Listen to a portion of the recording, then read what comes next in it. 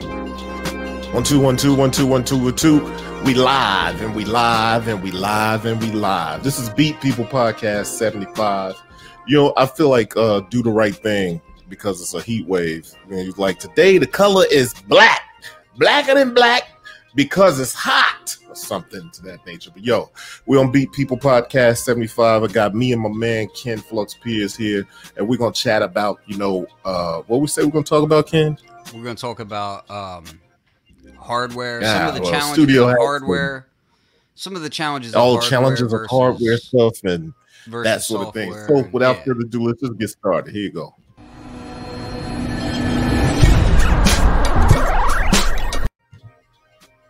Whoa, that was quick. What happened there? Yo, I think it cut it off, man. It cut the intro. It cut That's it all off? right, though. Yeah, it cut the intro. I don't know what happened there, but that's cool. That's cool. So we'll get right into it, though. You're we got frozen now. This is weird. Who's frozen? Oh, man. You ain't moving. I'm moving. Yo, Matter of fact, what's if up? I'm really So frozen, we got I'm gonna eat this Inky in the chicken place. wing. What's up, Inky? And we got Why Not? Yeah, you frozen there, man. You ain't moving. I'm eating chicken wings. What are you talking Oh, about? there you go. Chicken wing guy. He's back now. Tell me this. Are you eating chicken wings right now, or am I seeing into the past? No, I'm eating chicken wings right now. There ain't no games happening here, man. Chicken wings on deck all day. Yo, I So, feel yeah, like I man. got something going on, man, because you sound crazy. Yeah, and you're freezing up too, man. I think it's see, we dropped Corey. He couldn't handle the wings. That's what it was. See, Corey is very sensitive when it comes to the hot sauce. So he couldn't handle what I'm dealing with over here. So while we wait for him to get back into the stream, that's fine. Yeah. So what we're going to be talking about today is we're going to talk about basically the challenges of using a hardware setup, like a primarily hardware setup, versus using, you know, staying in the box, staying with something like Maschine, Ableton, Studio One, all that sort of thing, right?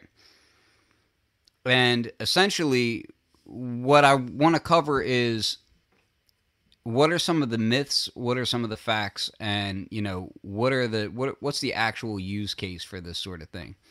So hopefully I can keep stalling long enough for Corey to get back in the stream, because you don't want to just watch me smash these chicken wings the whole time while I'm waiting, right?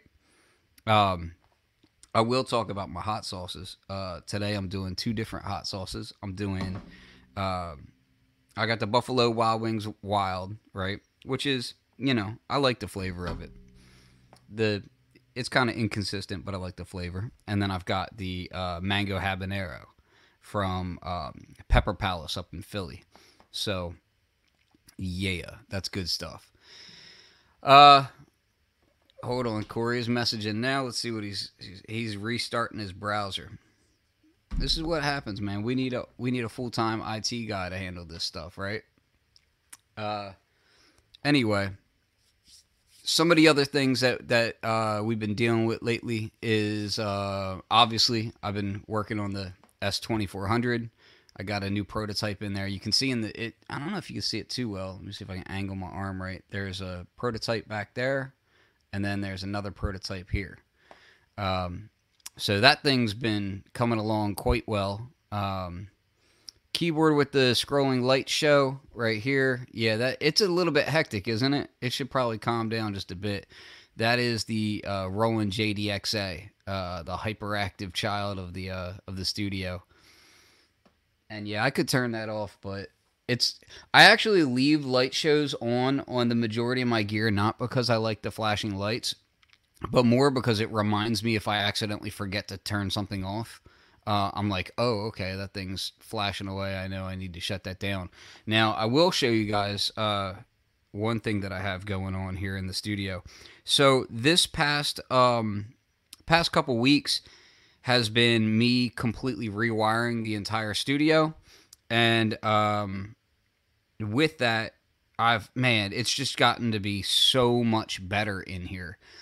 Some of the things that I've done is I've moved from I was using the Focusrite Claret 8 Pre X as my primary audio interface, which I love that thing. It sounded great, but I was having some ADAT issues with it, and honestly, I needed more flexibility. I actually really liked the I like the clarity of the preamps, and I like the fact that it had the air mode for the preamps, so you could really get two different preamps out of it, which was cool. But I needed more flexibility, so I had been debating on doing something like a Behringer X32, the Midas. I was looking at the Presonus stuff, essentially moving to a large format digital mixer because I just wanted that many inputs and the flexibility of using that, because I like to often, let's say I want to send the Matrix Brute over to the S2400. And then 2 minutes later, I might want to send the S2400 to the modular, send the modular to my MPC 2000XL, send my MPC 2000XL to the Eventide. And it would end up being like you would always see my studio would just have wires everywhere. And it was really, really annoying. So I wanted to do a digital mixer because, that stuff has gotten good enough to where now, as long as you're not overdriving it, that stuff sounds fantastic. But I tend to work in 96K, so that completely nixes a lot of those. X32 is out of the picture. A lot of that stuff is just out of the picture if you try to work at 96K.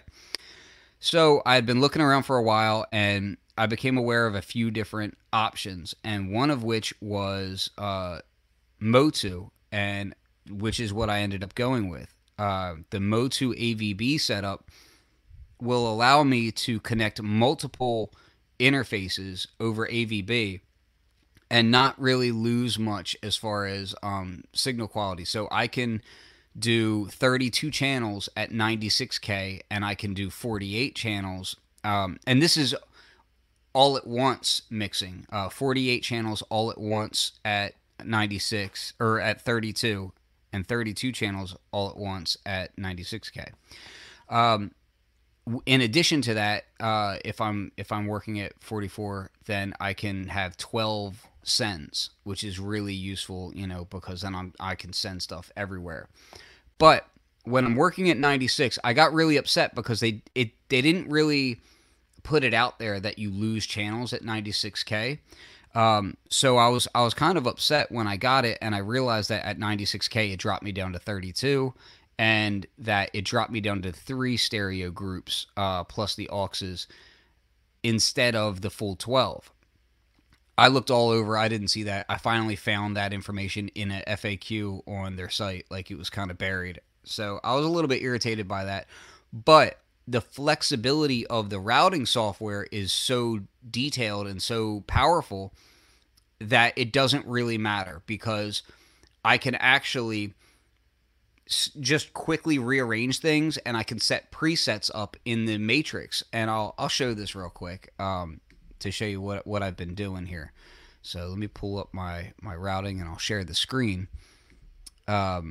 So if you see this right here, so this is my routing matrix of all of my inputs and outputs at the moment. Now I have it set up for a preset right now, which is just for this live stream stuff.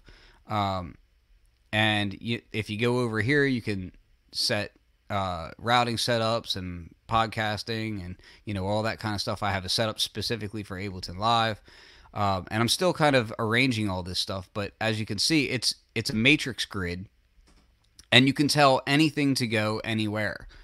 I can completely rearrange something if I want. Say my analog input 1-2 to actually be my analog input 7-8, I can do that. Where that comes into play is things like, for instance, Ableton Live is going to give me a dedicated amount of inputs, or let's say I'm streaming to something and it wants all my outputs to only be on output 1-2 because certain things just don't work well with that, such as StreamYard and Google Hangouts and that sort of thing.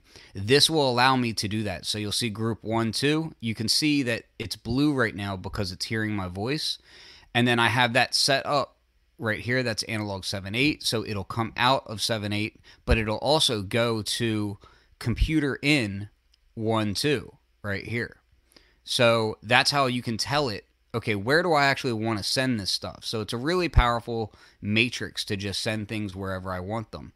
And then once you come over here to the mixing area, you go into the mixer and all of this stuff is available in here. And you can see my groups down here, and you can choose how many groups you want to have visible at any given time. Right now I have, for instance, group 1, 2 is going to the podcast here, but I can say in group 3, 4, for instance, is going over to my S2400. Group 5, 6 goes to my Akai Force. So I can set these up, and then I can change all of that with different, let me add Corey to the stream. Hey, Corey, I'm explaining my setup here for a second. Okay. So I can basically set these presets up however I want and send any signal from anything in here to anywhere without having to unplug any cables. I am using 2 patch bays, but for the most part, I don't actually use the patch bays. They're just there for convenience sake. More often than not, this routing mixer is my patch bay, and I can just, pull up a different preset or punch something up from here. But I also send it out to the patch bay for left side, right side, so that if I want to quickly change something around without thinking about it, I can do that. Now, in addition to all of that, you might be saying, yeah, but you're going to have the issue of not having physical control of these things, right? Well, and you're going to have your computer running when you do this stuff. And oftentimes, I like to work without the computer. That's not the case. It actually will work completely standalone. I don't have to change anything. Whether my computer's on or not, the mixing and routing and all this is hosted by itself. So these interfaces are connected over Cat6 cable, and they also go to an internet switch. Corey, I think we're getting an echo from you. Echo from me? Yeah, if you want to maybe turn down a little bit. Hold on, let me mute you and see if we still have the echo.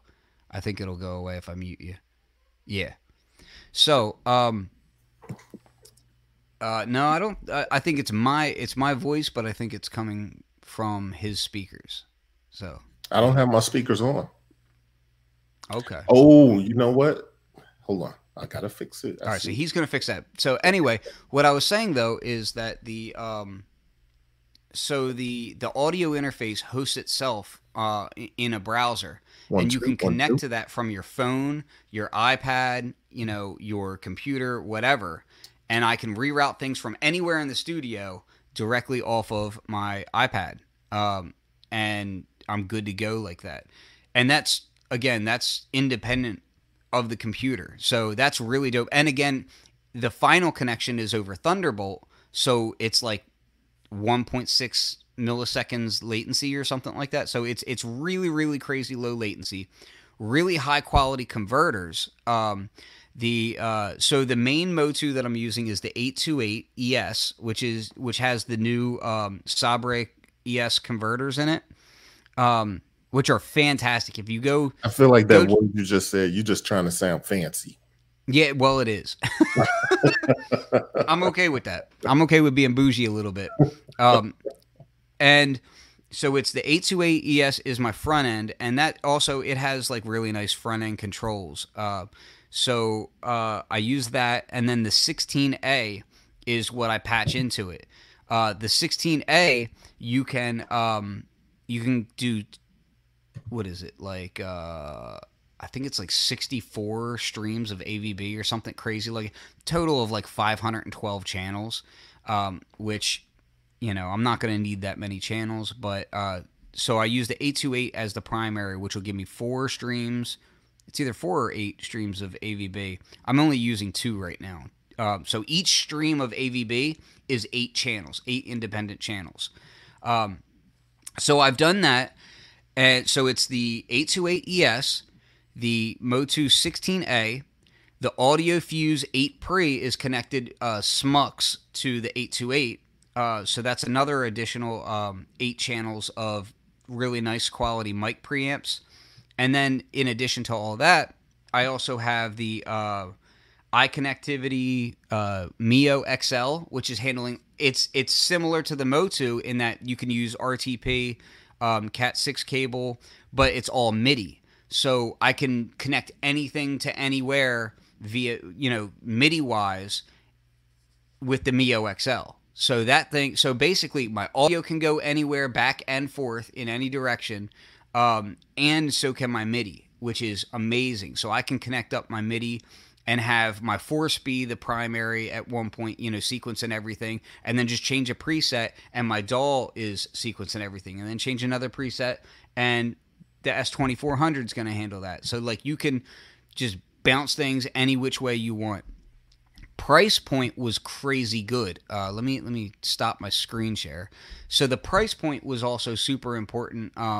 Obviously because I'm not rich and I'm trying to do this stuff, cost effectively.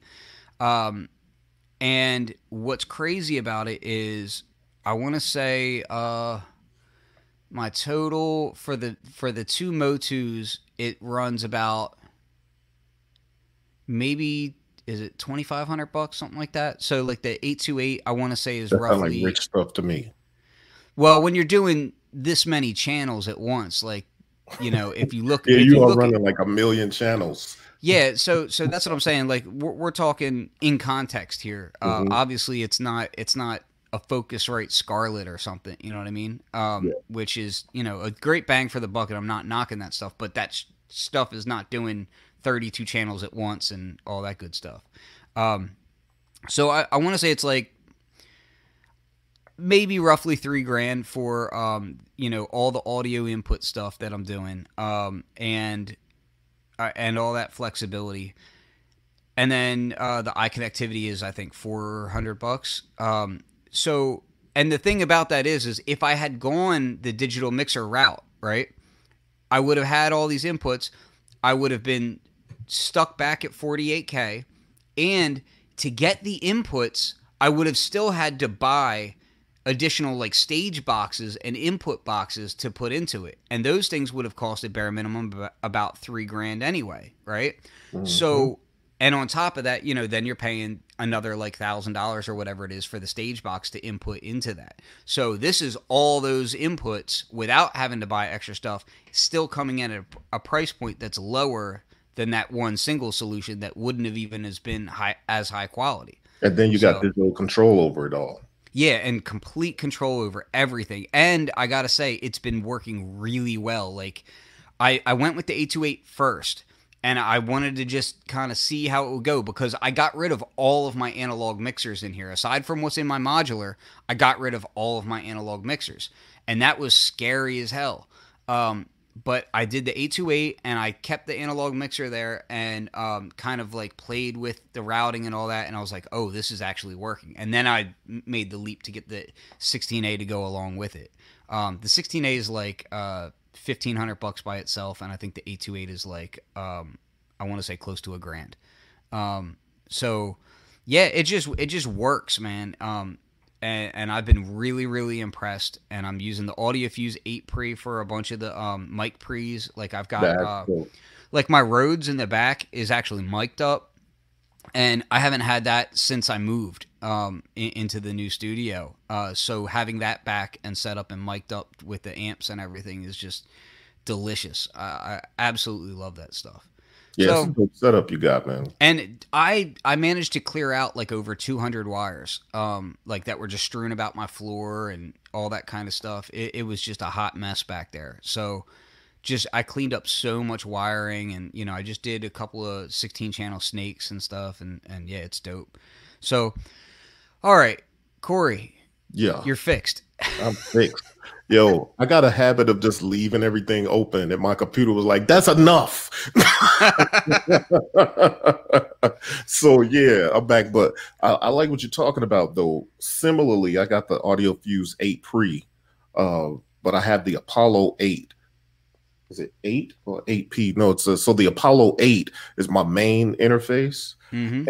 And so I have whatever I have going in there, stuff that's on my desk going in there, but then I got all these that are, you know, I'd have to find some way. I had a little sub mixer back there. And so what I decided to do is to get the AudioFuse 8 Pre, and I have that, and I ran a Snake. So all of my synths and everything on this side of the room is going into like a Snake that runs into the AudioFuse 8 Pre. Then the 8 Pre is going into the Apollo 8 with ADAT cable. And then now, so I have all digital control over. And I used to have problems being able to route certain things and having to unplug and plug and do all this kind of stuff. Now everything's just in. Everything's coming into the force of the MPC through Q channels or Q mixes. So I can just mute things, unmute things. I don't have to plug and plug and plug. Everything's just plugged up, and I can sample or capture loops or capture audio channels and stuff, and that makes it a hell of a lot easier than almost any setup I've ever had, I think. Yeah, exactly. I mean, having that flexibility. And the other thing is removing the analog mixing component of like just sub mixing things down, because I had multiple mixers that were doing sub mixes into another mixer, which was then going into an interface. I've dropped my noise floor to an insane level. I can now, depending on whatever I'm doing, like my noise floor is just non-existent. It's such a relief to be able to, like, you know, deal with that. And also I was starting to have issues with the analog mixer where like left and right channel wouldn't be even, and like all these little things that come up with an analog mixer. So that stuff has been really, really useful. And like Sweeter Than Anything says here, almost never tracking more than 2 to 4 channels at once. So I started using the patch bay to skip the mixer when it's time to track. And I don't disagree with that. For the most part, I'm the same way. For the most part. But where it comes in handy is when you want to do something like sound design, or like you're trying to make a sample pack or whatever you're doing. In that regard, again, it gets back to like you're running cables back and forth and this and that. And now you don't have to think about it anymore. You're just like, oh, okay, I want to route the Emax, you know, which I'm not using all that often. Like I'm just using it for sound design. I want to route that through my Eventide H9 and then route that to S2400, sample that, and then I want to send that back to my DAW. I can do that at a click of a button now, whereas before I was running wires just all over my studio, and even with a patch bay, it would have been a hassle, you know? That is always a thing. And like in the past, I would always have to dig in the crate of wires and be like, okay, I need this wire so I can run it from this side of the room to that side of the room, play the little part and capture it. And that's just a hassle. It's too crazy. And you actually care about how your studio looks. So for you, I'm sure it drove you nuts. Me, I was just living in it. Nuts. But that you and Joe played a major part in how I redid my studio. When I built the studio from scratch, it was a major part of it was, okay, I'm going to be much more cognizant of my wiring so that it doesn't become a massive mess like it was before. And I'm not going to paint everything green. Good choice on that last one. And I did my floors and my walls. I said, what would Corey do? And I did it how Corey does it, because Corey is much his aesthetics are just much better than my Joe Dirt. Got quite a bit of wire taming to do though. Like if you look at that keyboard stand, you've gotten messy. Like we've kind of started to flip roles, man. Flip flop big time. And I'm okay with that. I've pulled you into the dark side deeply. Yeah, no doubt, man. And you know, listen, you were talking about your noise floor. That is so important from a sound designer's perspective. I almost thinking like from just making music in general, dealing with sound in general. But I think from a sound designer's perspective is more important, because from a beat maker's or producer's perspective, you might, I'm a little less, I'm like, yeah, all right, that's good. Let's go. You know what I mean? And it adds some flavor or something. I don't know. I'm a little loose about thinking about that. When it comes to sound design, though, you kind of want your stuff to be, you know, low noise floor and pristine. So that's real dope. The setup that you did for, and I mean you really put that thing together in the last month or two, big time. Yeah. It's been like days and days of just like hiding behind my desk and just doing wiring and that sort of thing. And just to Hmm. clarify, BS Filter, which I have a feeling I know who that is, but um, is saying no green. No, there is green in here. Don't get it twisted. So my rug has green accents all through it. My case obviously has the green in it. The acoustics in here is the last thing to be done and is not finished. So we're in the process now of designing and building the bass traps and all the wall treatment and everything. That's my And next one. I'm gonna have green accents on that. So, but I'm gonna keep it minimal. I don't want it to be like overzealous like it was before. I want it to be a little bit more tasteful. I've also decided like the kind of furniture that I want to do and that sort of like I'm trying to make the entire space like finished, not like a hodgepodge of this and that all the time. Because I'm finding that like if I keep it professional in here and I keep things the way that it should be, then I'm much more productive and I'm going to take myself more seriously. I'm going to get things done and that sort of thing. So it's like if you're going to spend the money to build a room from scratch, do it right. Like get it all done. You know what I mean? And that's kind of where it's been. And it But doesn't the mean you have to important do it thing all is, at once, but you have to stay focused on it. So like, you know, but I this feel like this you're missing two things in your studio right now, though. Like they're no, saying I on have the here, pole. I have a a beer pole. fridge. You have a pole. Okay, that's good. So you got a pole, but you need a beer fridge and No. I don't drink beer, a air remember? fryer. I don't drink beer. I stopped Oh, drinking that's beer right. because I So you need developed a a hop wine. allergy. Yeah, so I stopped doing that. But I got whiskey in here, so I'm good. Well, So there it's you go. a okay. You good. So, But the acoustics is the last really piece of the puzzle. But to roll all the routing stuff back into what we were originally talking about is using hardware as your primary music making devices. And you know, what are some of the challenges that we face if we want to use hardware and why do we even bother? mhm, mhm. So for me, I think um I used to hear people say, "Yo, I work with computers all day. I don't want to come home and do stuff that I like on computers." And I used to be like, "That's such BS. Like that don't matter." But then as I've gone on, I've realized that I've moved further and further away from making music on a computer. And I don't know that that's the reason so much as it is. I just like a tactile feel. And I like, mixing and matching different sort of textures and stuff. And really, the tactile feel is bigger than anything. I found that I was less creative when I was creating in the box. So I figured experimenting with hardware actually kind of helped me to find a certain creative groove that's good for me. So from there, though, the challenges become like all the stuff that you would talk about, like the routing and capturing everything and not creating. So you could then have to figure out, how do I make this simple enough where I'm not dealing with some sort of hardware problem or wiring issue or routing issue when I should be creating. And so that's where, for me, the Apollo comes in, and that's where the Audio 8, the Audio Pre 8, is that what it is? Audio Fuse 8 Pre, excuse me. That's where that comes in to kind of tie in both sides of the room so that I can have all that stuff going in. So I can literally sample or capture audio from anything in here, whether it's my modular right here, whether it's, from the grandmother on all the way to anything that you see behind me, I can capture right now into, you know, my force. And that's the other thing about it, creating from, and it's weird for me to say DAWless because I never think of it that way, but I guess I don't use a DAW, but effectively, the force, the high force has become my DAW. I literally use that like a DAW. Some of y'all might know lately I've been messing a lot with my MPC 2000 XL, um, and kind of finding my way back around that thing, because it's like it's where I kind of it was the bike I learned how to ride a bike on, right?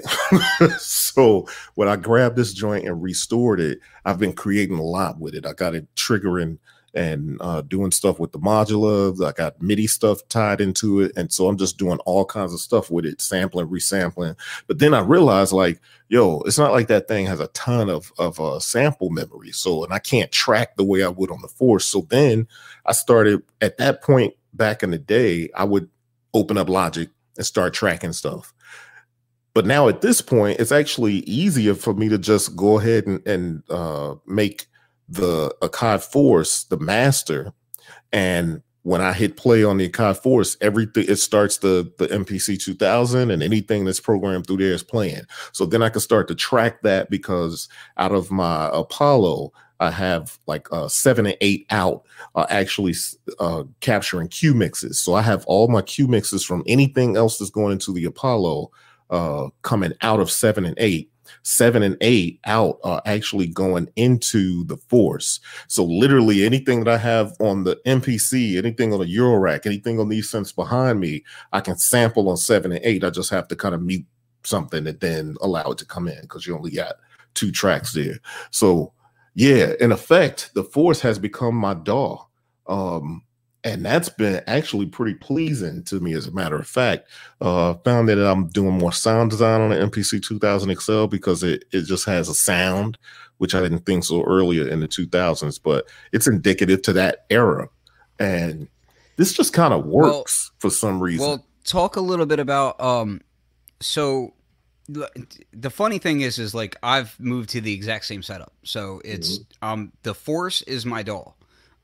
Yeah. But why? Like, why in the world would you use the Force as a DAW when there's something like Ableton Live, which is extremely similar to the Force and arguably much more powerful? So why do we bother? Why in the world are we on the Force when we both have? Quick. I think you have a Push 2 also, right? Mm-hmm. Yeah, like we both have the Push 2. So why are we bothering with the Force? I think for me, I think the Force just kind of works out where it's a quick workflow for me. You know what I mean? Like it feels like everything is just somebody says they never heard of the Force. The Akai Force, we'll pull it up on the screen or let you see it or something. But yeah, I'll pull it up. Okay, cool. So for me, yeah, it's quick, because coming from an MPC background, I'm not used to the clip launching sort of paradigm. And once I got used to doing that on the Force, it just became really quick. Like it's the equivalent of like a live looping thing of sorts. You know what I mean? Where you could just capture a track and then go to the next thing, capture a track and go to the next thing. And with this whole stream of thought, like with all these synths and stuff, sometimes you have so much stuff going on. It's easy to just mute something, capture the main line, unmute everything, kind of do some things. A lot of times what I'll do is I'll be programming stuff with CV on the Force or with MIDI on the Force on the MPC, and it's all kind of orchestrated and coming together. And I'll just live with it and then go back and tweak things. So then I can go back and set the Force for 16 bar audio clips. And then I could just capture 16 bars audio clips. Now, would I be able to do that on an MPC? Not on an older MPC. You know what I mean? In a DAW, sure. But I think the DAW gives you the whole linear sort of, you kind of have to have your thoughts already sort of planned out, or you got to putz around in there. With the Force, you're just capturing into a clip, and it's like separate loops that are all kind of synced up. And I think that makes it quick for me. And when I was using a DAW, I had to force myself along these linear lines where now I want to bring that in, drop that out, pick that up, move that around. And I would have to just kind of plan out a song all the way, record it, and then go in and edit and a bunch of stuff. So I think this is kind of the easier workflow for me when it comes to the Force as my DAW. So yeah, for me, it's weird because I want to love Ableton because Ableton is amazing. It really is. It does so many amazing things, but for whatever reason, and I kind of chalk it up to the same as like when you talk to somebody who's a PC guy and they like working audio on PC, versus talking to somebody who's a Mac guy. It doesn't mean one is better than the other, is kind of, as far as dolls and all that kind of thing. But for me, just Ableton and I just don't gel, because there's certain workflow aspects that I'm like, man, like I really want it to do this. And because it's a computer, and technically there's like unlimited possibility because of that, it gets my mind working in a certain way where I'm like, man, like what's with these issues, right? What's with these small little hangups that are fairly insignificant, but mentally they will hang me up. Whereas on the Force, what I found is it's a weird hybrid between the MPC and that Ableton style workflow, and it kind of bridged that gap. So it made it to where, I came up on the 2000 XL. That was like my baby for, a decade. And when you get on the Force, I also, the Machina was my other baby, like I was working very closely with the team on that for a decade, and I know that thing like like the back of my hand. The thing about Machine is it has some really fast workflow things that the MPC just doesn't have, and that the MPC just is stuck in its old ways on certain aspects. And that kind of makes it very segmented and like rigid on certain aspects, right? And Machine kind of did away with some of that stuff and made things very fluid and fast. A lot of what Machine does like that, it kind of took from Ableton Live. This Force is like a weird hybrid between all of that, and it kind of makes it work in my mindset. So what I tend to do with the Force is I use it as a track machine, essentially. I do a little bit of drum programming on it, but more than anything else, it's just capturing cool loops. It's capturing those clips. So I'm able to, still use my other drum machines, use my modular especially. Really, the way that I have my room set up is the S2400 is the vintage side. Like, that's like the vinyl side, and if I want to sample from vinyl or any piece of music that's already constructed, right, I use that. It's super fun. It's super easy. That's what I use. When I want to use my modular, I'm using the Force because I'm creating music in time with the tempo. Like, I'm creating it right then and there. Everything is synced up, and it works great. So what I'm doing is I can just grab variations of different loops and throw them into the Force, and then I can on the fly switch them out, change them around, rock them in all these different ways, and it just works fantastically. Whereas when I'm doing that in software, I feel a little bit stagnant. Like, even though the options are more, I kind of like the restrictions because it keeps things in line and keeps things a little bit more like compartmentalized in my brain, where I stay more focused. Otherwise, I'll get lost in a hole of Reactor and Max for Live, and I can add this effects chain on everything and this, that, and the third. Whereas when I'm on hardware, I tend to stick to just a few pieces of hardware, and I can just fly. Like, I'm not overly focused on I have every single VST there is in the world, and I can just do whatever.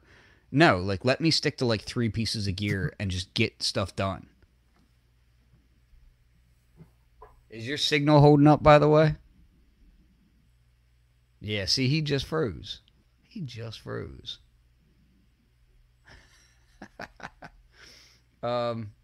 Let me see. I want to see if the chat sees anything frozen. Corey, can you hear me? Yeah, I'm here. I see you, but you were frozen for a second there. Issues, I was frozen? Just for a second, yeah.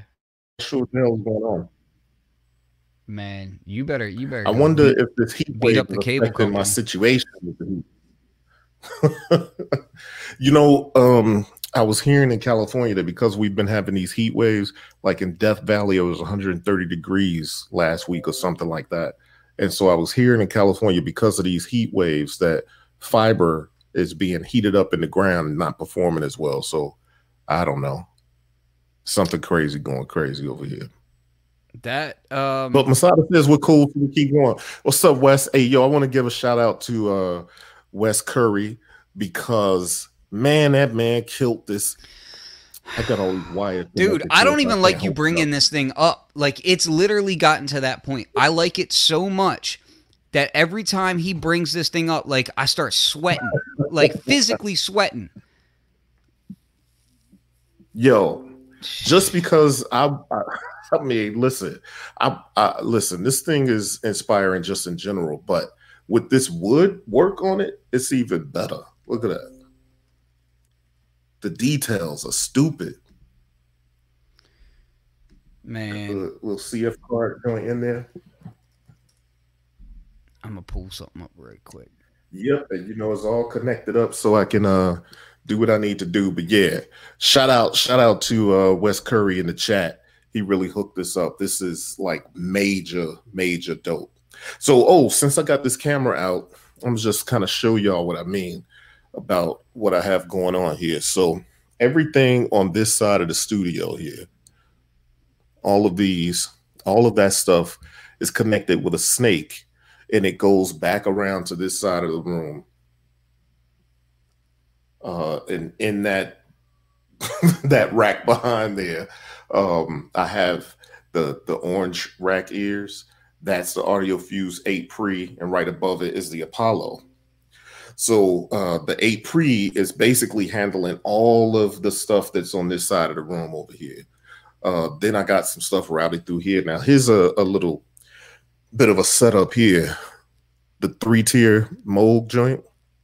So all of that's going into this little mixer because the reason I did this is because I wanted to use the Eventide.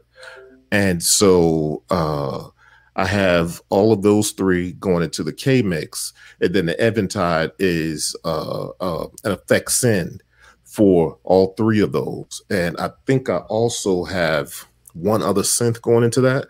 And then that in turn goes into the Apollo 8.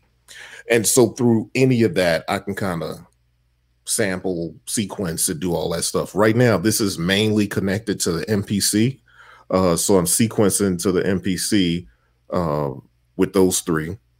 And the MPC is slaved to the Force. So I can hit play here and all of this stuff will start singing if that's what I wanted to do. And here's another thing too. I want to talk about some interesting little hacks. And since I got my camera in my hand, I'm just going to jump off into that for a bit. See this?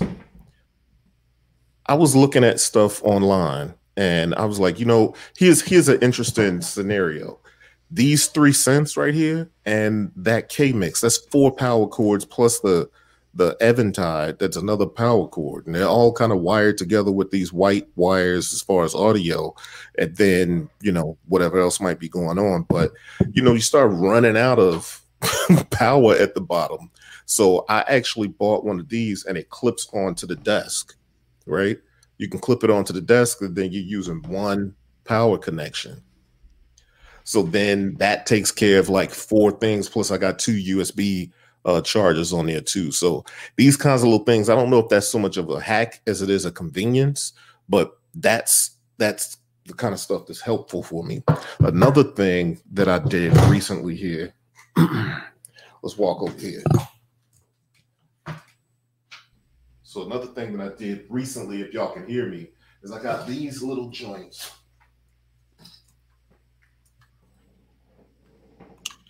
These little lights.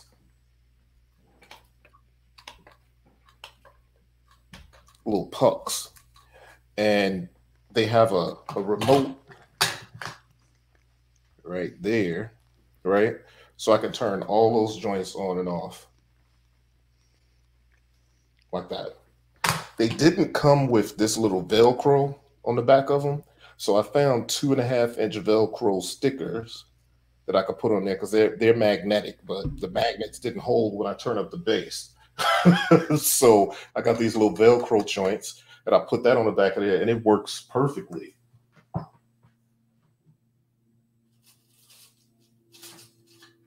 Like so.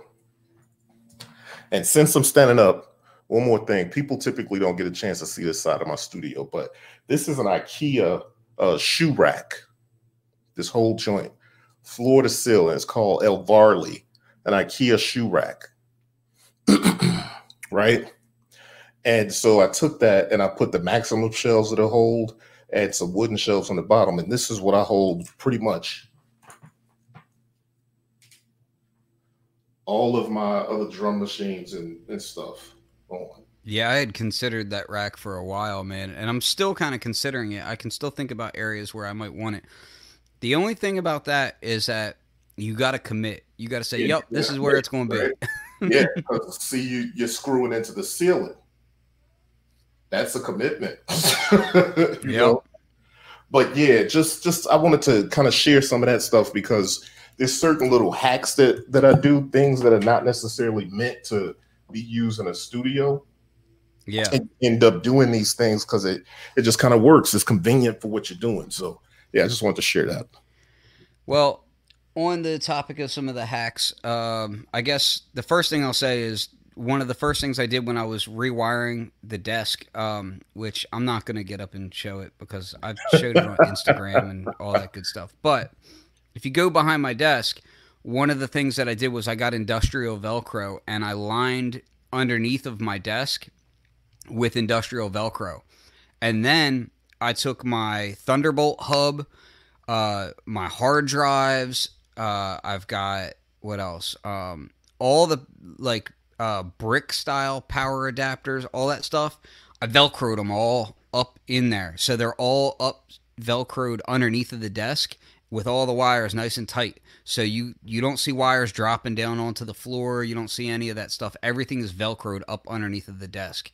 And that's going a huge, like, that's majored because when you're in your setup and you want to change something, you want to troubleshoot something or whatever, if you're having to wade through 25 power supplies to get through whatever it is just to get to your audio cables, that's a problem. And then on top of that, you know, having power supply wires cross audio wires is always bad.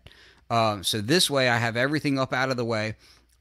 My desk is pulled away from the wall enough that I can actually walk behind it, get to the patch bays, get to everything without any kind of problem.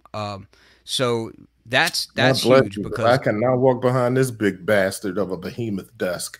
Yeah, that was one of the things when I built the studio. That was one of the things that I made sure to keep in consideration, that I was not going to allow my desk to get pushed up against the wall. I wanted to have like a good 3 feet or so away from the wall so that I could get back there and I could, you know, do any kind of wiring changes that I need to and all that stuff.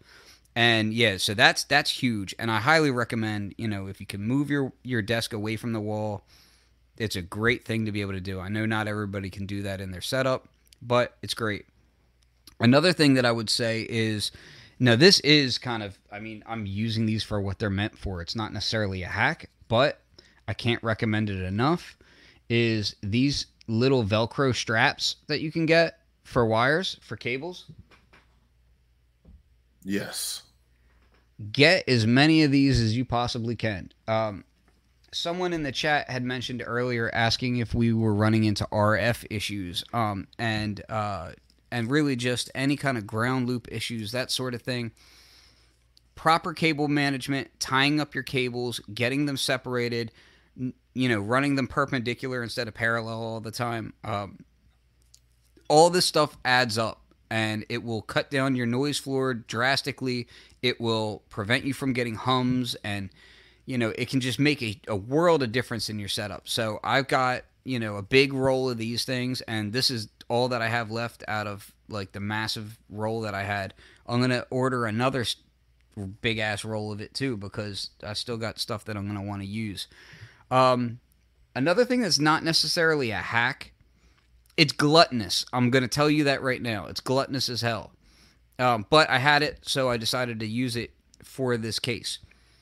So the Motu setup that I have, that 828, unfortunately lacks one major feature that I really like on an audio interface. It does not have a dim button.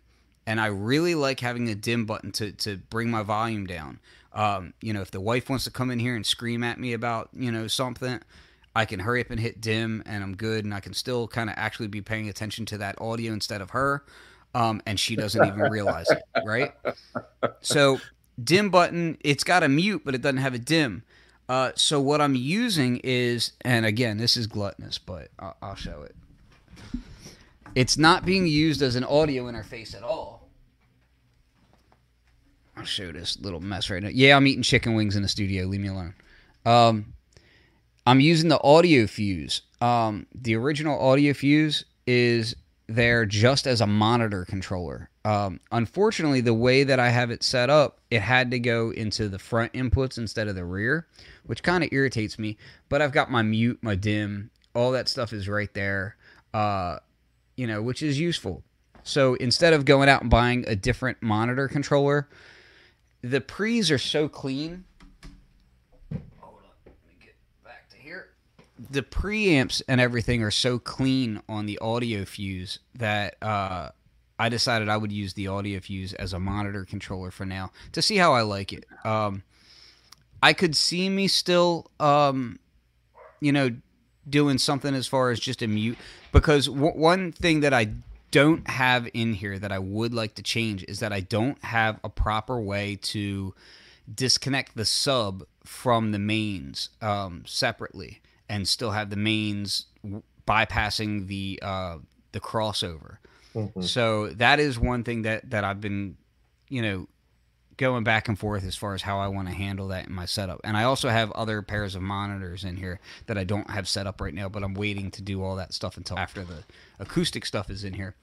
Talk about that for a second, the acoustic setups that you're doing, because, it's one of the things that I've always been ready to do, but hesitant to do. One is because I can build the panels myself, but I'm lazy.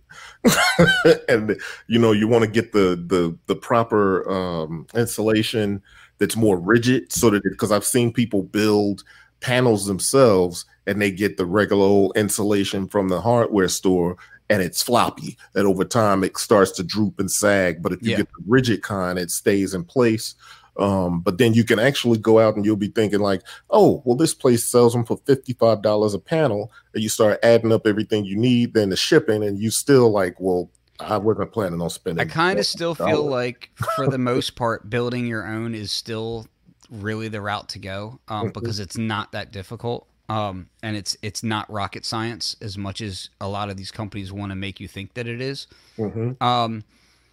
There's actually, like, if you want to get into things like modal arrays and modal diffusers, that sort of thing, you can get into some stuff that is kind of rocket science. But the beautiful thing of the internet is that there's information out there and it's readily accessible. It's a Google click away to find algorithms as far as how to do that sort of thing. So as far, like, if you're trying to do diffusion and modal arrays, that's not the end. Give me one second. So Scott, I just want to touch on this real quick. So Scott says that he's a ham. So he's a ham radio operator. And I come from that background too. So I know a little bit about that as well. And he's talking about having to drive his 8-foot rods into the earth to help him knock out his RF management. With that being said, when I built the studio, I already did this. Into the earth? Yeah. Well, you should for grounding. So I did that already as well. So when I did the wiring, I did 3 separate audio circuits of electricity, right? And they all go to ground outside, to a dedicated ground rod.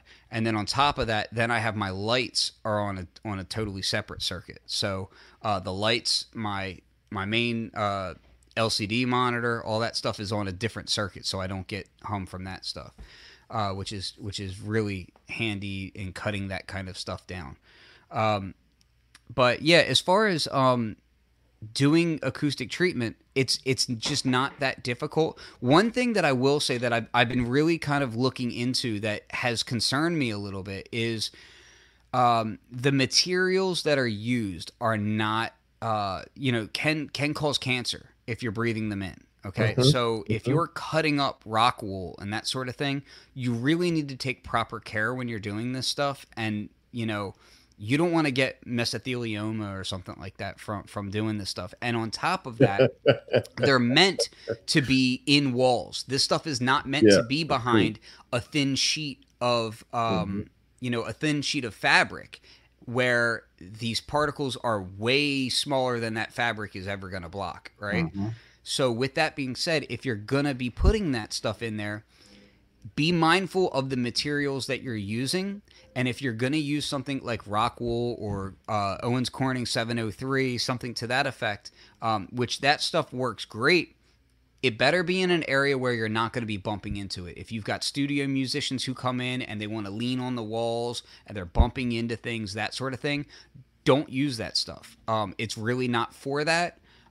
Again, it's meant to be behind a barrier. Which to me, that kind of that's why you start to get into a situation where it's like, let me just buy the things already built. Yeah, but that's the thing is that a lot of these companies are selling it with that stuff in it. You know what I mean? And it's just something that I think a lot of people aren't thinking about. And it's one of those things where it's like, when you first started making music, all the old heads kept telling you, hey, man, you should protect your ears. You should protect your ears. And we were going out to the club. We were doing all of our shows and nobody had earplugs in, none of that stuff. And you didn't want them in. And then you got older and you're like, damn, I really should have had earplugs in. It's the same thing. You know what I mean? It's not impacting you immediately. But 10 years from now, you're going to be like, damn, I really wish I had not done that, Yeah. So with that being said, there are materials that you can get like Ecos.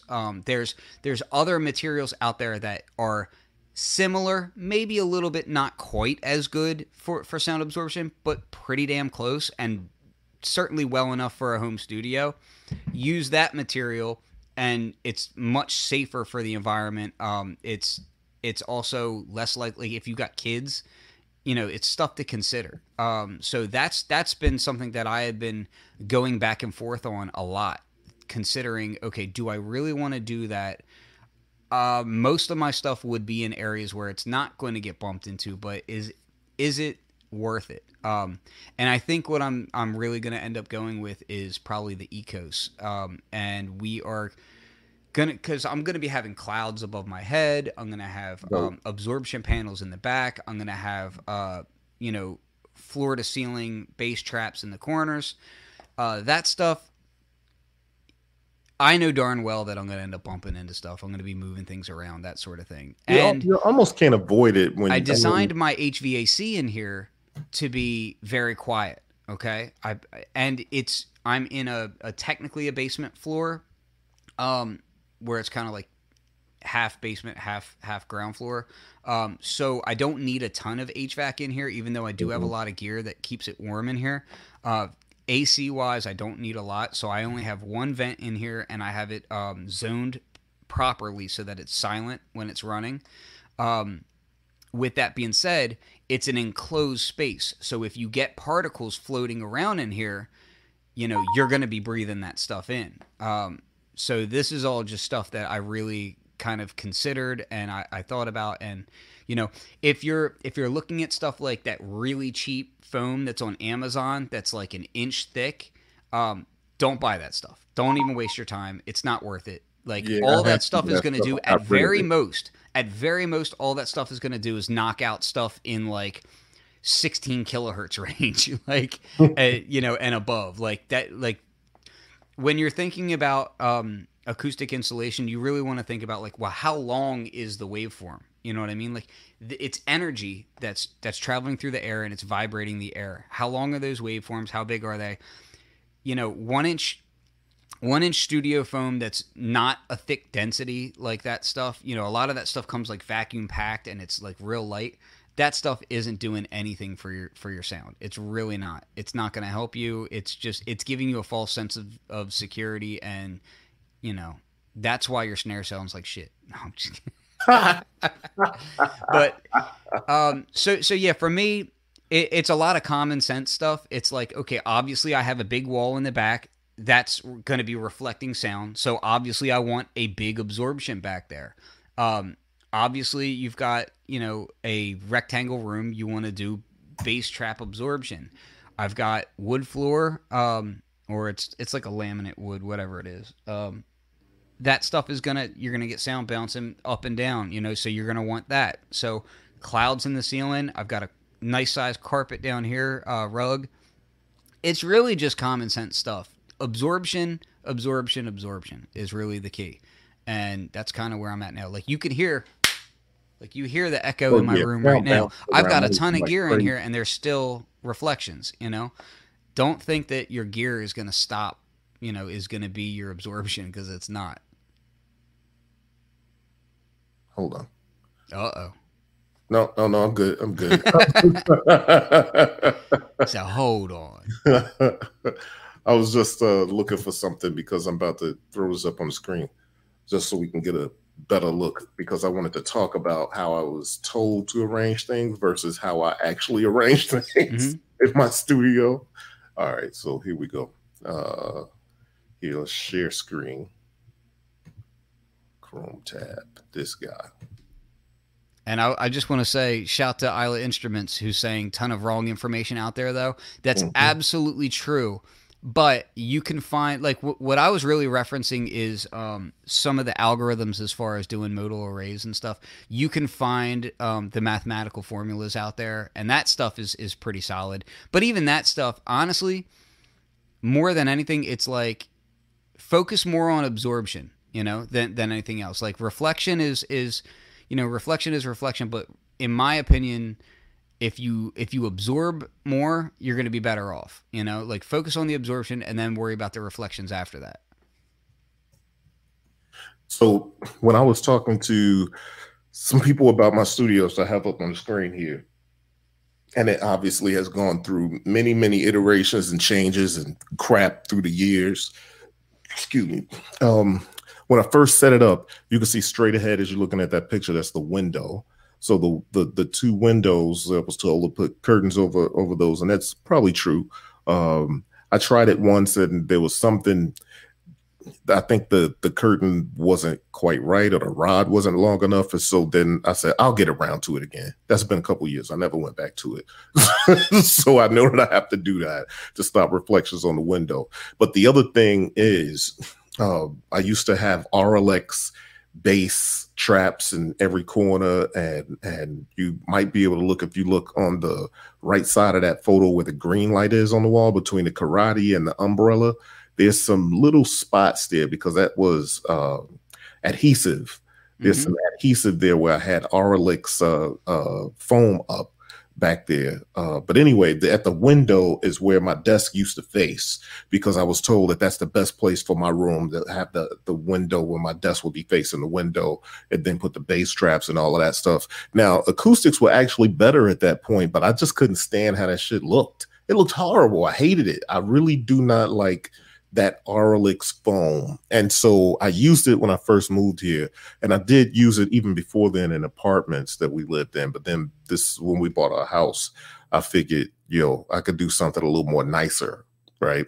And I've just never gotten around to it once I ripped that stuff down.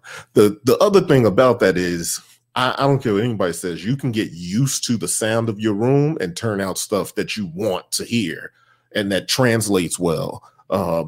But I also think that, listen to how my sound is reverberating and bouncing around the room as I'm talking in the mic. There's that. So I want to be able to control that at some point. But I think more than anything, it's just been laziness and being, lazy and complacent. You know what I mean? Because part of the thing, look at how I have. So I just showed you the shoe rack. So if you look at this picture, it's on the left side. All the way at the left side, that whole blue thing, that's the shoe rack. So obviously it's screwed into the ceiling. That was a commitment in itself. And then over here, I have these pictures and stuff. If you look on the left side of the picture. So there's a couple things I want to do the acoustic treatment, and I also want to paint the room. But I'm not doing any of that because of how much shit I have in here. And I always fret about, now I got to tear the studio down, and then that's what I like about color LEDs, man. You don't even got to paint the wall. You just hit it with the light, man. Hit it with the light, like I've been doing lately, and actually it sets a good mood. And exactly. That mood lighting is massive, though. Like it really changes it changes the entire whole vibe. It really does. It really does. So, That's yeah, like, you ever been to a club when dudes are trying to shoot a video and all the lights are on for the video in the club? yeah. And it's just like the worst atmosphere. Yeah, you're like, Everybody's "We looking coming ugly, here?" and you're just like, what? Like, you We sweaty, being nasty what? people. Exactly. That is the worst, man. I used to hate that. Oh my god. Oh man, yeah. I don't even want to get into it because I'm gonna start bringing back old memories and having like PTSD of like nasty people on the dance floor. No doubt. No doubt. Yo, shoot, what was I gonna say? So Benjamin Izzo also brought up cardioid monitors. So monitors with base ports that are facing towards you. That's a big thing for a small room.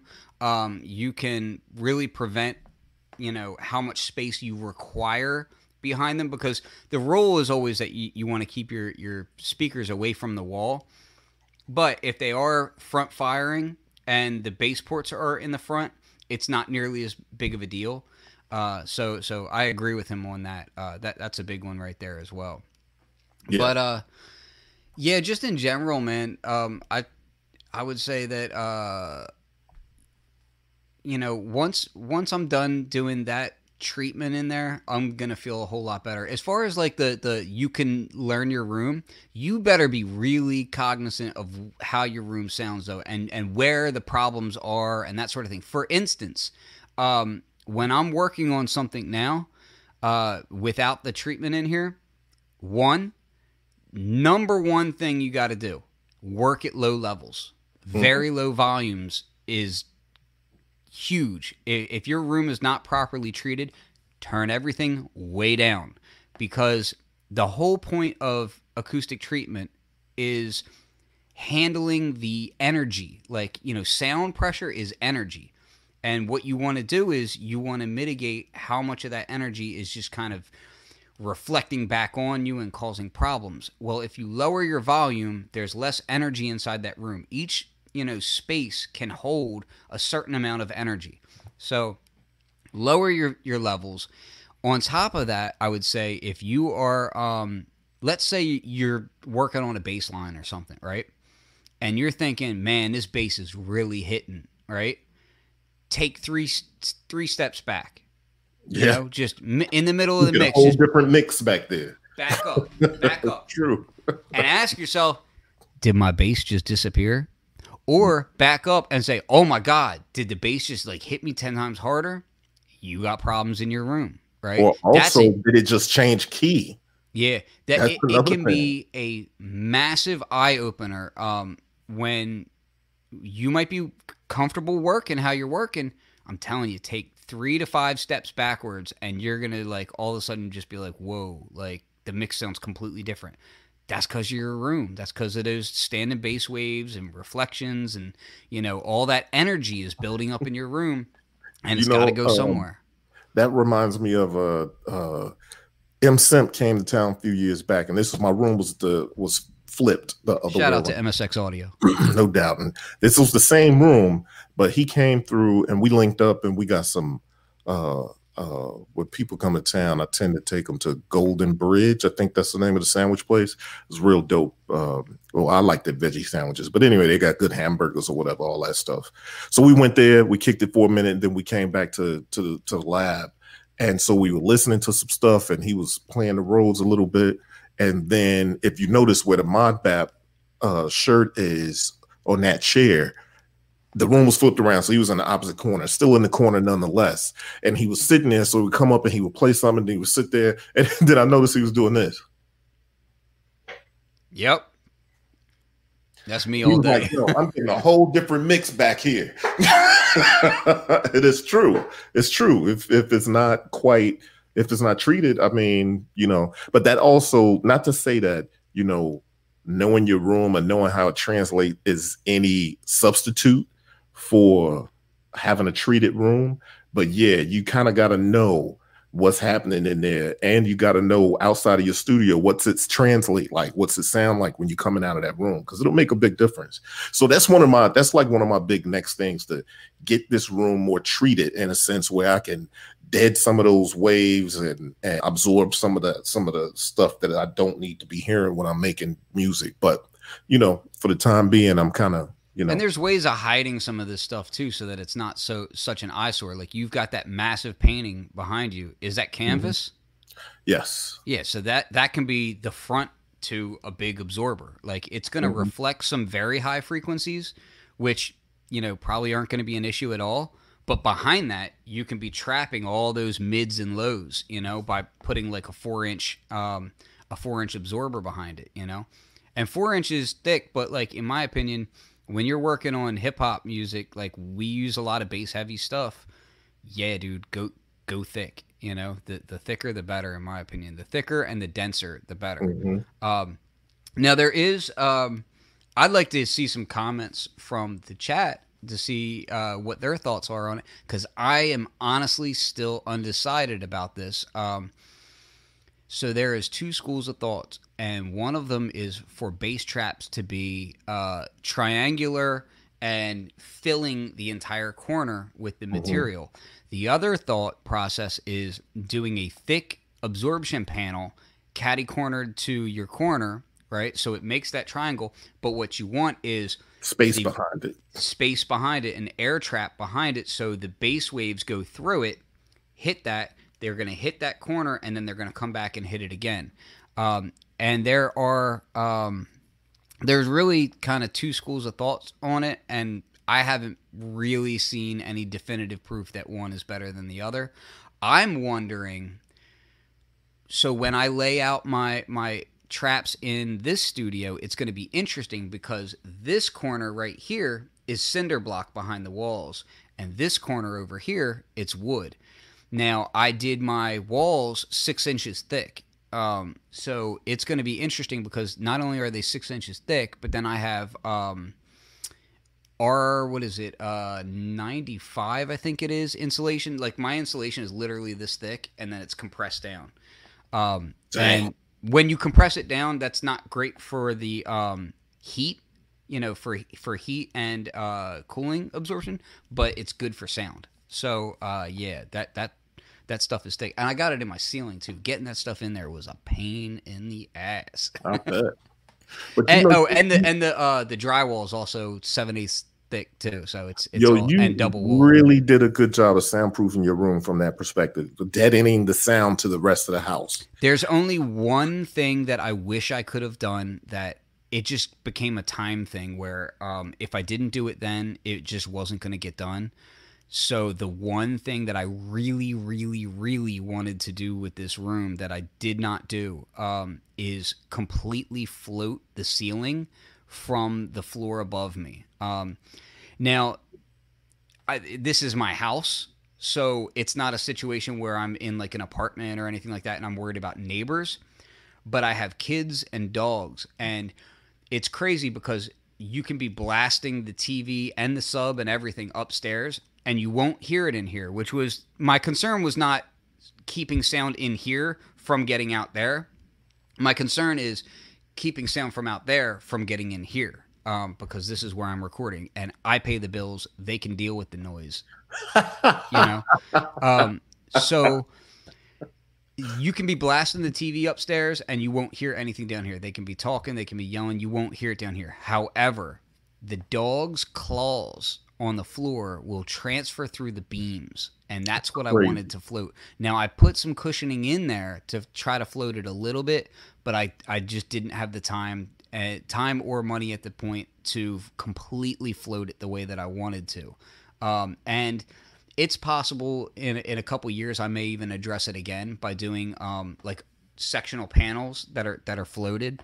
But I also think that I'm going to wait because I'm doing clouds above me, and those cloud absorbers I think are going to help a lot with that as well. So I'm reading some of the comments here. Well, one of the points I just threw up here is that, some people don't even think about this stuff too much just because they like for critical listening to use headphones. And I guess I could respect that. I probably fall in that category when I really want to be able to hear something. I throw my headphones on and kind of, get a little critical about it. But then too, I do a lot of driving, so I'm also paying attention to how things translate in the ride too. I just get that from being around older cats in the studio back in the day. That's one of the things they did, or either they would have a boom box in the studio to kind of see how things translate, and that kind of thing too. So, but yeah, I guess it's to each his own. Some of us have better situations than others, and some of us, some things are more important for some reason. I mean, you got cats that do stuff at home in the studio and it doesn't matter because maybe they're mixing at a better place. So maybe they're sending things out to be mixed at a place that is acoustically treated and that sort of thing. So yeah. But don't and why not says the car test. And I used to do every single mix. I would have it play back on probably like six or seven different devices, because I would also say don't trust just one car because that can lie to you too, especially if that car has a sub in it, and a system in it. But, and don't discount, honestly, like one thing that I kind of hate to admit, but I do it all the time now, is when I'm working on stuff, dude, I play through the iPhone speaker. Without headphones, without anything, because a lot of the times I'm like, yo, people are going to listen to this through a crappy iPhone speaker at some point, and can you at least hear some of the kick? Like, make it so that I can at least, no doubt. Because a lot of the times it's like, dude, you can't get any of that. Like, and if you don't hear any of the kick at all on that thing, then that's kind of a red flag for me. I'm like, oh, I need to make it so that you can hear at least some of it. And then, yeah, you're not going to get those subs or anything, but I want you to get like that top end of the kick and whatnot to cut through. So, little things like that. I'm constantly trying to think about, like, what's the situation where the guy's going to say something stupid about my mix, and then mix a little bit for that, not a lot for that. It's like race car drivers say. So you have a good balance between all those different sort of mediums. Yeah, man. Yeah. I'm just kind of, you want to, what is it that they say? They say set the car up for the straights, not the 5%, curves.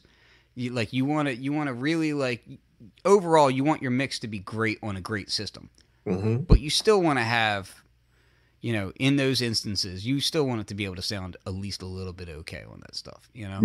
So, I'll tell you, I want to address this Masada point, right? Or this Masada question. But first, I want to say, Upright came through one New Year's Eve, and he was like, yo, ain't no treatment in here. How you make stuff sound as good as you make it sound? You know what I mean? And I was like, I just know my room. So I do think it's something to that. Corey, it's called luck. I don't know. Consistently? Yes, it's consistent luck. Come on. Luck. Well, I guess that works too. I seen your family, man. You got it lucky. You're all right. So the thing about that is, I think what kind of did it for me too is when you go out and you play out with the stuff that you created in your lab. Like, I remember me and Shiro went and played a show at what the hell was the name of the place? Anyway, we opened for Jay Electronica, but I can't remember the name of the place right now because I'm old and sleepy. But the joints sounded so crazy in that club. The joints was so crazy in that club. The translation was magnificent. And that was a bit of an eye-opener. So I almost think in the back of my mind, low-key, I'm kind of like, well, shit, it sounded okay in this place and that place and this place. I'm cool for now. And that's contributes to my laziness of going and doing the act of, putting up acoustic treatment and doing all that kind of stuff. And if something's working for you, it's working for you. There is that. Works, you know what I mean? I will say I find it kind of tongue-in-cheek funny. Like, a lot of the times you'll look at pictures of different producers' studios, like their home setups, and like there's rarely acoustic treatment up, and there's rarely and I'm talking like, hit makers and whatnot. Hit makers, right? Yeah. And a lot of the times, really, especially if you look at a lot of the like Legends setups, it's like pretty garbage setups, like pretty garbage gear, pretty like, it's just, old stuff that wasn't even great at the time, yet they still have it. It's because people get comfortable and know what they know, and that's fine. Like there's nothing wrong with that. If what you are creating is working for you, then that's great. Yep. But if you can, if you have the ability to improve your situation, by all means improve your situation. It depends on the kind of person you are too. Like some people just don't want anything to do with the technical side of anything. They just want to do what they do, and that's fine. And then leave it all up to the engineer. And that's if you have the ability to do that, then that's cool for you too. And as long as he's getting paid, then everybody's happy. So Masada made a good point. If it's working for you, don't change nothing, my man. The other thing is he asked how you like those Gen 4s. You like them better than the old KRKs. So I gotta tell you, I got some Adams and I got these Gen 4s. Ken has them too. We haven't really talked about them too much, but I can tell you the older Gen 4s I think are amazing. Can't really see my other monitors back there. Beatmaker DJ monitors, quite frankly, the older KRKs, Gen 3s, I think they were, had the 6-inch ones, the 6s. And I think they're real dope, like Beatmaker. But the reason I say is like Beatmaker DJ monitors is because I would not make critical listening decisions based on that model of KRK. Doesn't mean it's trash. It just means that like turn it up, bang it out, and that's what it's about. My Adams, I would make more critical listening. Now, mind you, they're all monitors of a certain price tag, right? So it's not like, you can go out and get some more expensive or some more whatever in a different price category. You might find a whole different thing. But these KRKs, I think, took the level up a bit where it wasn't just about accentuated bass and accentuated frequencies, where you actually, I feel like you can make better decisions on it. There was a better clarity on these than there are on the previous generations. Would I still use them? Would I try to use them in a mix? Maybe not. I really have only these up here right now because I'm overdue to do the review.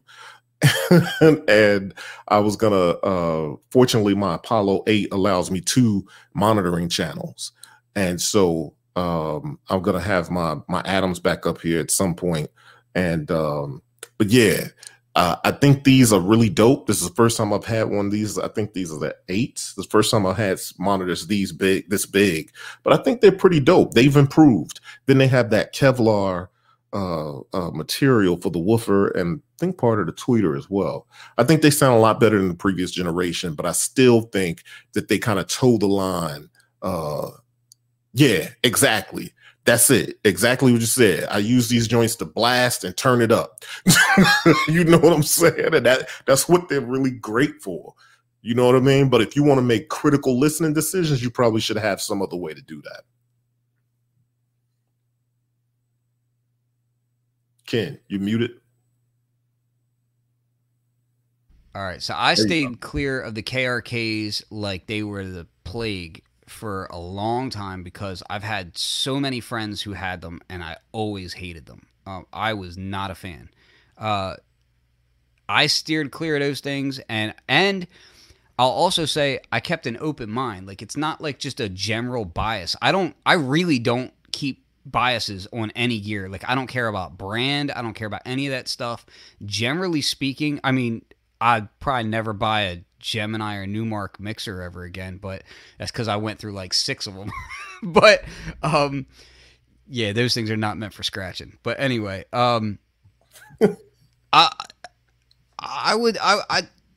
okay, look, everybody that I knew had KRKs. They were in every studio you could think of. Those Rockets, the Rockets were everywhere. The V4s and the V series, less people had them, but they were still around a lot. The V ones I liked a whole lot more, to be honest with you, than the regular Rockets. That all being said, when I got a chance to try these out, I was very skeptical, but I kept an open mind. I will say that I have, 3 other pairs of monitors in here. And I was like, okay, well, do I go back to my other monitors or not? And I decided against it. I decided to keep these up because I actually found that I liked them. I enjoyed them. They worked well with my ears. They are not hyped in the low end like the old ones were at all. And you can, like, with the EQ on the back, you can really kind of tailor it in to be correct for your room, which is nice. It's not like an automated process like certain other ones like not KRK. JBL has a great room correction algorithm that you can automatically set up your room with a couple of mics in there, and like your monitors will calibrate to your room. Those work really, really nicely. And I love the JBLs. Like, I've got a pair of JBLs and I love them. That being said, I stuck with these because I paired these with the JBL 10-inch sub, and it sounds so damn good. Mm-hmm. There are very mild things in the high end that I'm like, the clarity could be just a little bit more there, but it's not bad by any means. And for the price point, it's pretty fantastic. Yeah. I found myself like just very happy with these ones, and I was super skeptical of them. So, you know what I found is that the previous KRKs bang, but they were the mid range was the muddiest thing I had ever heard in a monitor. Like, they cleaned it up a little bit with those and the what was the other one? I want to say they were like M Audio BX series or something like that. Those ones are garbage, but they bang in the low end. Like, they would push out a lot of sound, but man, they were muddy as hell. Yeah, that's where the discrepancy is, and that's also why I would have my Adams, because I could trust those. And a lot of people, I remember when I got my first pair of Adams, a lot of people were like, "Yo, you're gonna get Adams, you need a sub because ain't no bass." But what I found is that I could make good decisions with Adams because I could actually hear everything that was going on. And, I got used to the way they sound. So I knew, kind of what they sounded like, the way I wanted them to bang in the car test. You know what I'm saying? Or if I'm playing out, I knew kind of what the Adams were telling me, how it would translate. I had a good perspective on that. Then it was a whole different thing when I got KRKs, and then I used them as A and B, so I could see how it sounds just banging out something, and then make some critical decisions to see how it sounds banging out something. It kind of worked to have that balance, to have both of them for me. Well, I'll say this: the ability of having like 2 sets of monitors in your setup is nice, and being able to mix in mono is also another big one. Like, it's big to push it into mono and see how things work. But in my, like, I was showing earlier, I was sharing the screen, I did a review on those KRKs, and I meant no words. Like, I'd say all that same stuff in there, like, just that I was skeptical of it, but I find them working really well for what I'm doing. Also, I would be very clear about something. I don't do mastering, and I'm not doing, insane mixing. Like, it's sound design work. So, I'm very clear about that sort of thing. And I'm also very clear about the fact that everybody has a different hearing curve, and what works for you might not work for me. What works for me might not work for someone else. And I think people really do themselves harm when they go into forums and they're like, oh, what's the best monitor? And then they just buy it blind, and then that's that. Like, they don't, like, you can get those monitors in, try them in your home for a while, and then if you don't like them, or even if you're just curious, maybe send them back, try out another pair of monitors, and then decide between the two which worked best. Or if you can, get multiple monitors in and try them. It's especially best to do it in your space, not like in a storeroom, because that's not your space. Like, the reflections and everything in your wall, you're muted, dude. But it's the thing about it not being in your space. You're listening to. It's almost like if you ever went to a jewelry store, they'd be like, "Yo, this whatever it is, watch, ring, necklace, whatever. That stuff looks incredible in the jewelry store because they got the lights and the mirrors, and you know what I'm saying. Everything's freshly shined. But you get it outside of the jewelry store, you can really see what you got going on." And Benjamin Izzo in here saying, "Sorry, Adams have a dip in the mids from the crossover," and to me, that was part of why I didn't go with Adams early on, because I demoed a bunch of different monitors before, not these ones, but the monitors I had before that.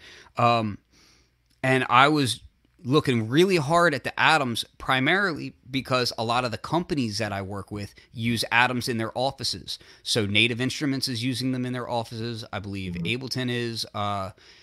Like, I think Output is also. Like, a lot of these companies are all using Adams now. Like, they're becoming just like the KRKs were everywhere, just like the NS10s were everywhere. You're starting to see Adams everywhere. They've got a huge presence. And I demoed the crap out of those Adams. Like, man, this is probably where I should be. I was not a fan. Like, they were extremely harsh to my ears. I could not stand them. They just didn't work for me. And that's not saying that they're bad monitors. That's saying it was a personal selection where, for me, it just didn't match up with my hearing curve. Like, it just, to me, they felt very harsh. And I couldn't see myself mixing on them for long periods of time. So I had to move on to a different brand. But, somebody else might use them and be like, these are the best things since sliced bread. And that's fine, because guess what? Their hearing might be slightly different than yours. Without a doubt. So, we've been at it for about an hour and a half. I do appreciate everybody that's been on. And a lot of good interaction and stuff. It was a good conversation, Mr. Ken. Yeah, man, it was a good time. Good time. Indeed. So, we'll be back at it next episode. And thanks for joining us. Make sure to follow and subscribe to both channels, Flux With It and B-Boy Tech Report. And yeah, we'll see you next go round. Peace.